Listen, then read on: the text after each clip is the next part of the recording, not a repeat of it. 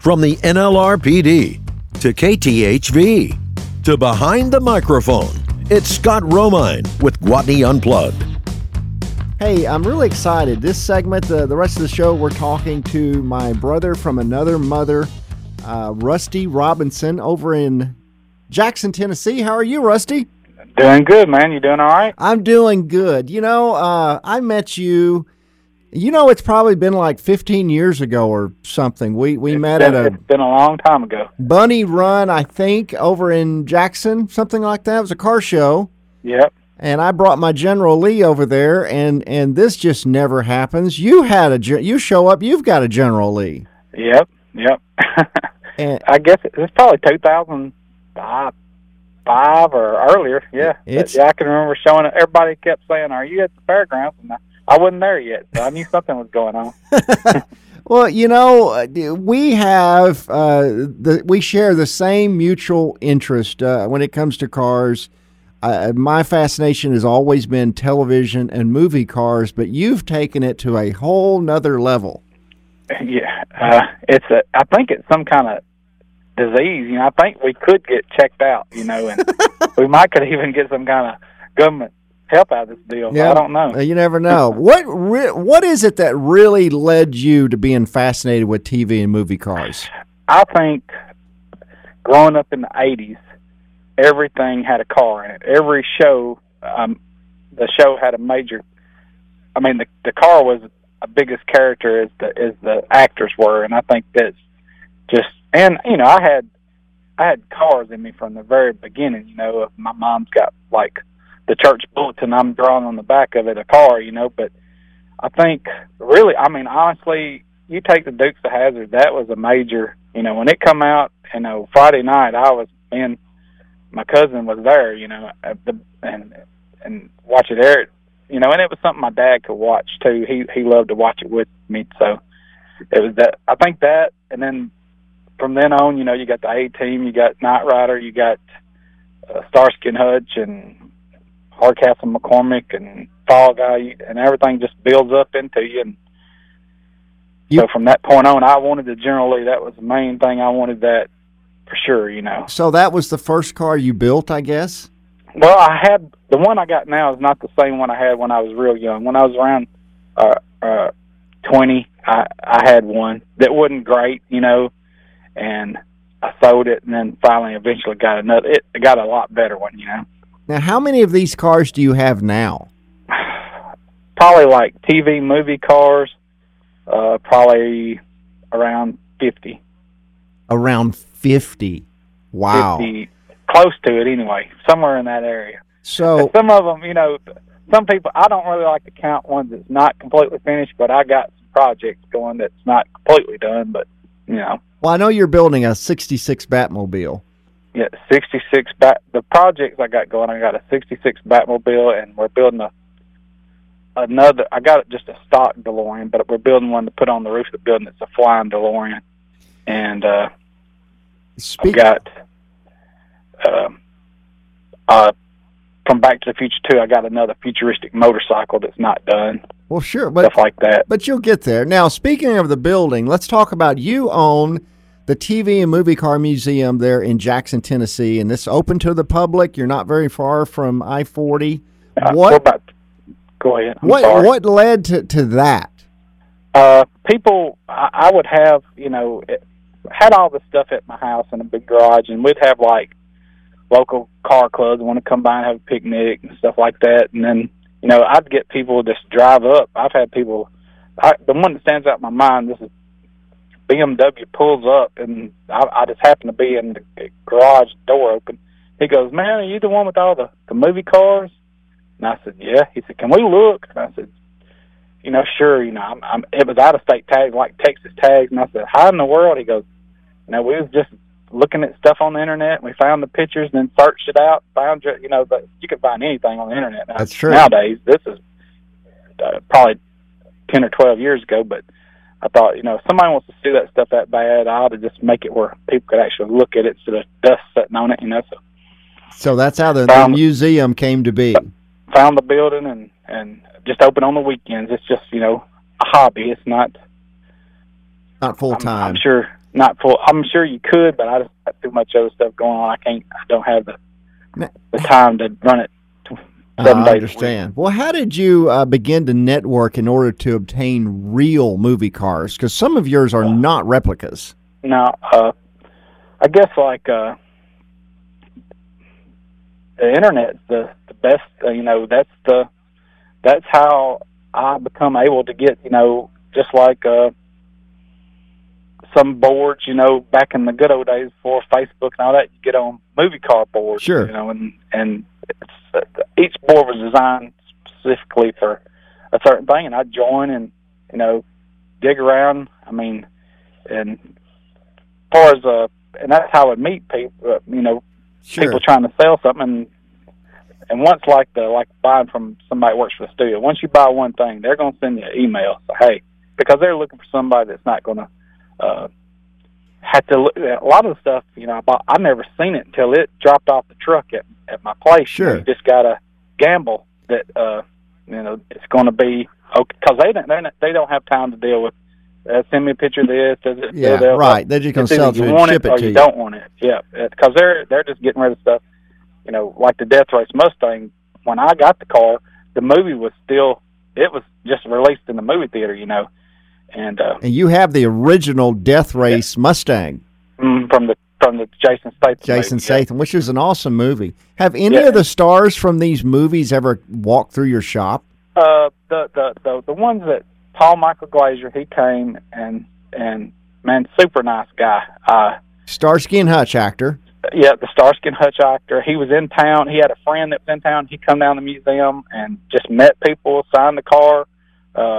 His friend got behind on what he was doing. He said, "Can we go get something to eat?" So we went to Logan's, ate. I mean, just down to earth, super nice guy. Did you know he also directed The Running Man with Arnold Schwarzenegger? Yeah, and what was the one with the ice skating? The Cutting Edge. He directed that as well. Yeah, he's done a lot of stuff. Yeah. Now, I understand there are some movie cars that have Arkansas ties. Two of them come to mind. The Beverly Hillbillies truck is in Arkansas. The original truck from the Beverly Hillbillies. Everybody, there's stuff from movies, but like the one and only that George Barris done for the original Beverly Hillbillies was donated to the Ralph Foster Museum in Arkansas, and it's been there since the show was canceled, I guess. You mean that show's canceled? Well, at least don't seem like it.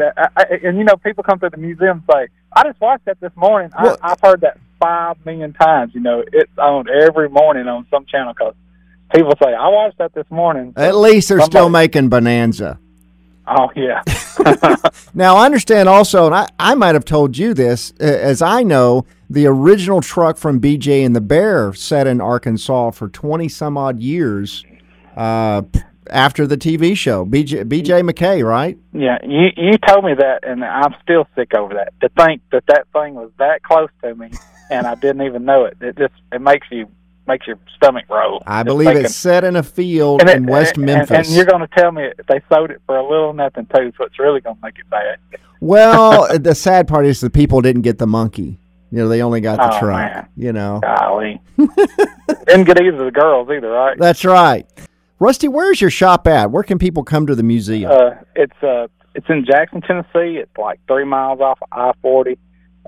It's 323 Hollywood Drive, believe it or not. That's a perfect name. And yeah, we're open Friday, Saturday, and Sunday, 9 to 5. Man, I think people. And if you're coming through and I'm not doing it, call the phone, and if I can meet you down there and let you check it out, most of the time I can do it. I don't mind. You have got some just fascinating stuff. I want to ask you how the 89 Keaton Batmobiles came to exist, because that was something Warner Brothers, I know, never technically allowed to happen. Yeah, it was that car is, there's so many, and it's probably like the 66, but you go in all these museums and it's the number 5 Batmobile or the number 3 Batmobile. There was only, as far as I know, like running and driving 2 screen-used Batmobiles. Right. And Warner Brothers still has both of them. They were painted, later on they were painted gray for OnStar commercials. When OnStar first come out, Batman was part of the deal on that. But those two cars were made in England, and Anton first designed the car and said, and it was just something out of somebody's brain. It never, and a lot of people said it started out as a Corvette. It never started out as anything. They carved it out of foam and made the body and put it on a stretched Caprice Classic frame. That's right. So when they done that, they never thought about anything. We like the way this looks. Well, a friend of mine that does a lot of movie cars and stuff for the Batman Returns movie, but he's done a bunch for other stuff. Jay Orberg.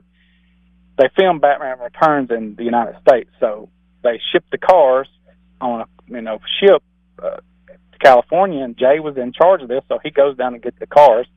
Well, it won't fit on his car carrier. It wouldn't fit in a semi truck. Wow. And what it was, it's almost, it's so wide it won't go through an 8-foot door. And they said, well, you got to do something about this, So he pulled a mold, shortened the back fenders of it, and made a copy for promotional, like for going out to of museums or Six Flags parks. Six Flags had a lot of Six Flags had a car on display back then. Yeah, and most of them are just a shell too. A lot of people think they're the real car. It's just for displays. All it is. The ones in the casinos, most of them, there's nothing in them. It's just a fiberglass shell. Right. So he made a mold. Well, a body slipped out here and there, and once one gets out, that's a mold for another one, So for a long time, the 89 had a patent on it. The patent's run out now. But, Warner Brothers got mad at Jay and destroyed all the molds he had, and he's got like a lawsuit against him. He cannot have anything to do with the Batmobile anymore, So really, but he made all the extra stuff, the ducks, the penguin vehicles and all that stuff, the Bat boat. He done all that stuff, and he don't get any credit really that is what he did sure. for a lot of shows and stuff. I would say that this fan car stuff started back the 1966 Batmobile. I know that the show technically had the number one car, and then Barris at some point makes like 3 more cars, but a 5th Batmobile showed up in the 60s on tour. Can you tell us how that came to be? A fan made it, and he used, I think it was a 55 Thunderbird, and just created it out of steel, and it's a really close replica. It was so close that, he was taken around and made George Barris upset, and I think he sued him and took and actually got the car from the guy. They took it from him, and that ended up as what everybody thinks is the 5th Batmobile that George Barris had, And Barris didn't, and that one's metal body, yeah, correct? It's a metal body. The first one's metal, the original car, and that one's metal. The rest of them are fiberglass. And they trade hands. I guess they were the most valuable movie car in the world. I guess the 66 Batmobile. Well, the 66 Batmobile sold for $4.2 million. The original number one car. I don't know. I think the James Bond, the DB5, or I can't remember. It brought way on up there. I know one of the original Bond cars. I think the Goldfinger car was stolen out of a storage in Miami or something years ago and has never surfaced again. Have you heard that? Now, the one that I heard that was stolen out of storage in Miami was James Dean's death car, the 550 Spider. That could be. I heard it was stolen out of Miami, and there's still $1 million reward if you know. And it was it was nothing left of it. It was tore all to pieces, But there's still $1 million. I think the Volo Museum in Chicago has offered $1 million for anybody leading to the right. It's somewhere. I think it's some sheik's got it over there in Arabia, sitting in some showroom, and he's pointing at it, saying, "There it is." Rusty, it's so current news, but I understand the original Bullitt Mustang has finally showed up out of hiding. That's right. And forever they thought there was just that one, and I always thought there's 2 of them that just come up. The stunt car and the hero car just showed up. That's right. The stunt car was in Mexico, correct? It was in Mexico. They kept saying they destroyed them, but you take a Mustang at that year, that was a 68, and the movie just come out. It was a brand new car, and it wasn't banged up that bad. You just don't take that to a wrecking yard, and it's going to disappear, and it did. It ended up in Mexico, and then the other one, I always heard it. I think it's not very far from where I'm at. I'd always heard that it was around here close, right up in the edge of Kentucky. And I searched and that's searched right. and searched. But, they finally, I think with the other one coming out, finding the other one, they knew that right now is the time. If they're going to do anything with that car, they better do it now, because the guys are like probably running wide open to get the other one ready too, Well, you have the original on display in your museum. You know how many millions of toys have been made of the green Fast and Furious Eclipse, and you have the car. You have the 1-to-1 toy model. Yeah, I got lucky. I've had that car probably, I'd say, 10 years maybe. I like just the movie part of it. I didn't buy it, but once and then Paul Walker got killed in a car wreck, and then everybody, I've had every kind of museum you think call wanting to buy it, but it's when you think of Fast and Furious, most of the people, they think of that green Eclipse or That's the right. Super, it's got so saturated with everything else. The Charger, but the Charger, they used it throughout the movies, so it's kind of saturated more than the first original cars, Whatever happened to the Ghostbusters car? The Ghostbuster car, Sony Entertainment still owns both screen-used Ghostbuster cars. One of them, the sad thing is, one of them they restored. When the video game came out a few years ago, right? It was in both of them really bad shape for years, sitting on a back lot, but they took parts off the second car to fix the first car. I don't know why you just don't go and get parts from somewhere else, but they use parts off the other car to restore the number one car. But they still got both of them. If you see you go in these museums, it'll say, if you see a Ghostbuster car, it's not real. It's the screen used one is at Sony Studios. The Ecto one. Mm-hmm. Ecto one. It's a 59 millimeter combination. Even when the car was rotted in bad shape, it was never in as bad a shape as that last Ghostbuster film they produced. Oh, Hey, what about the Hardcastle and McCormick car? Wasn't that like a kit car to start with, and you have the car? Based on a Manna Mirage, but the front end was different, and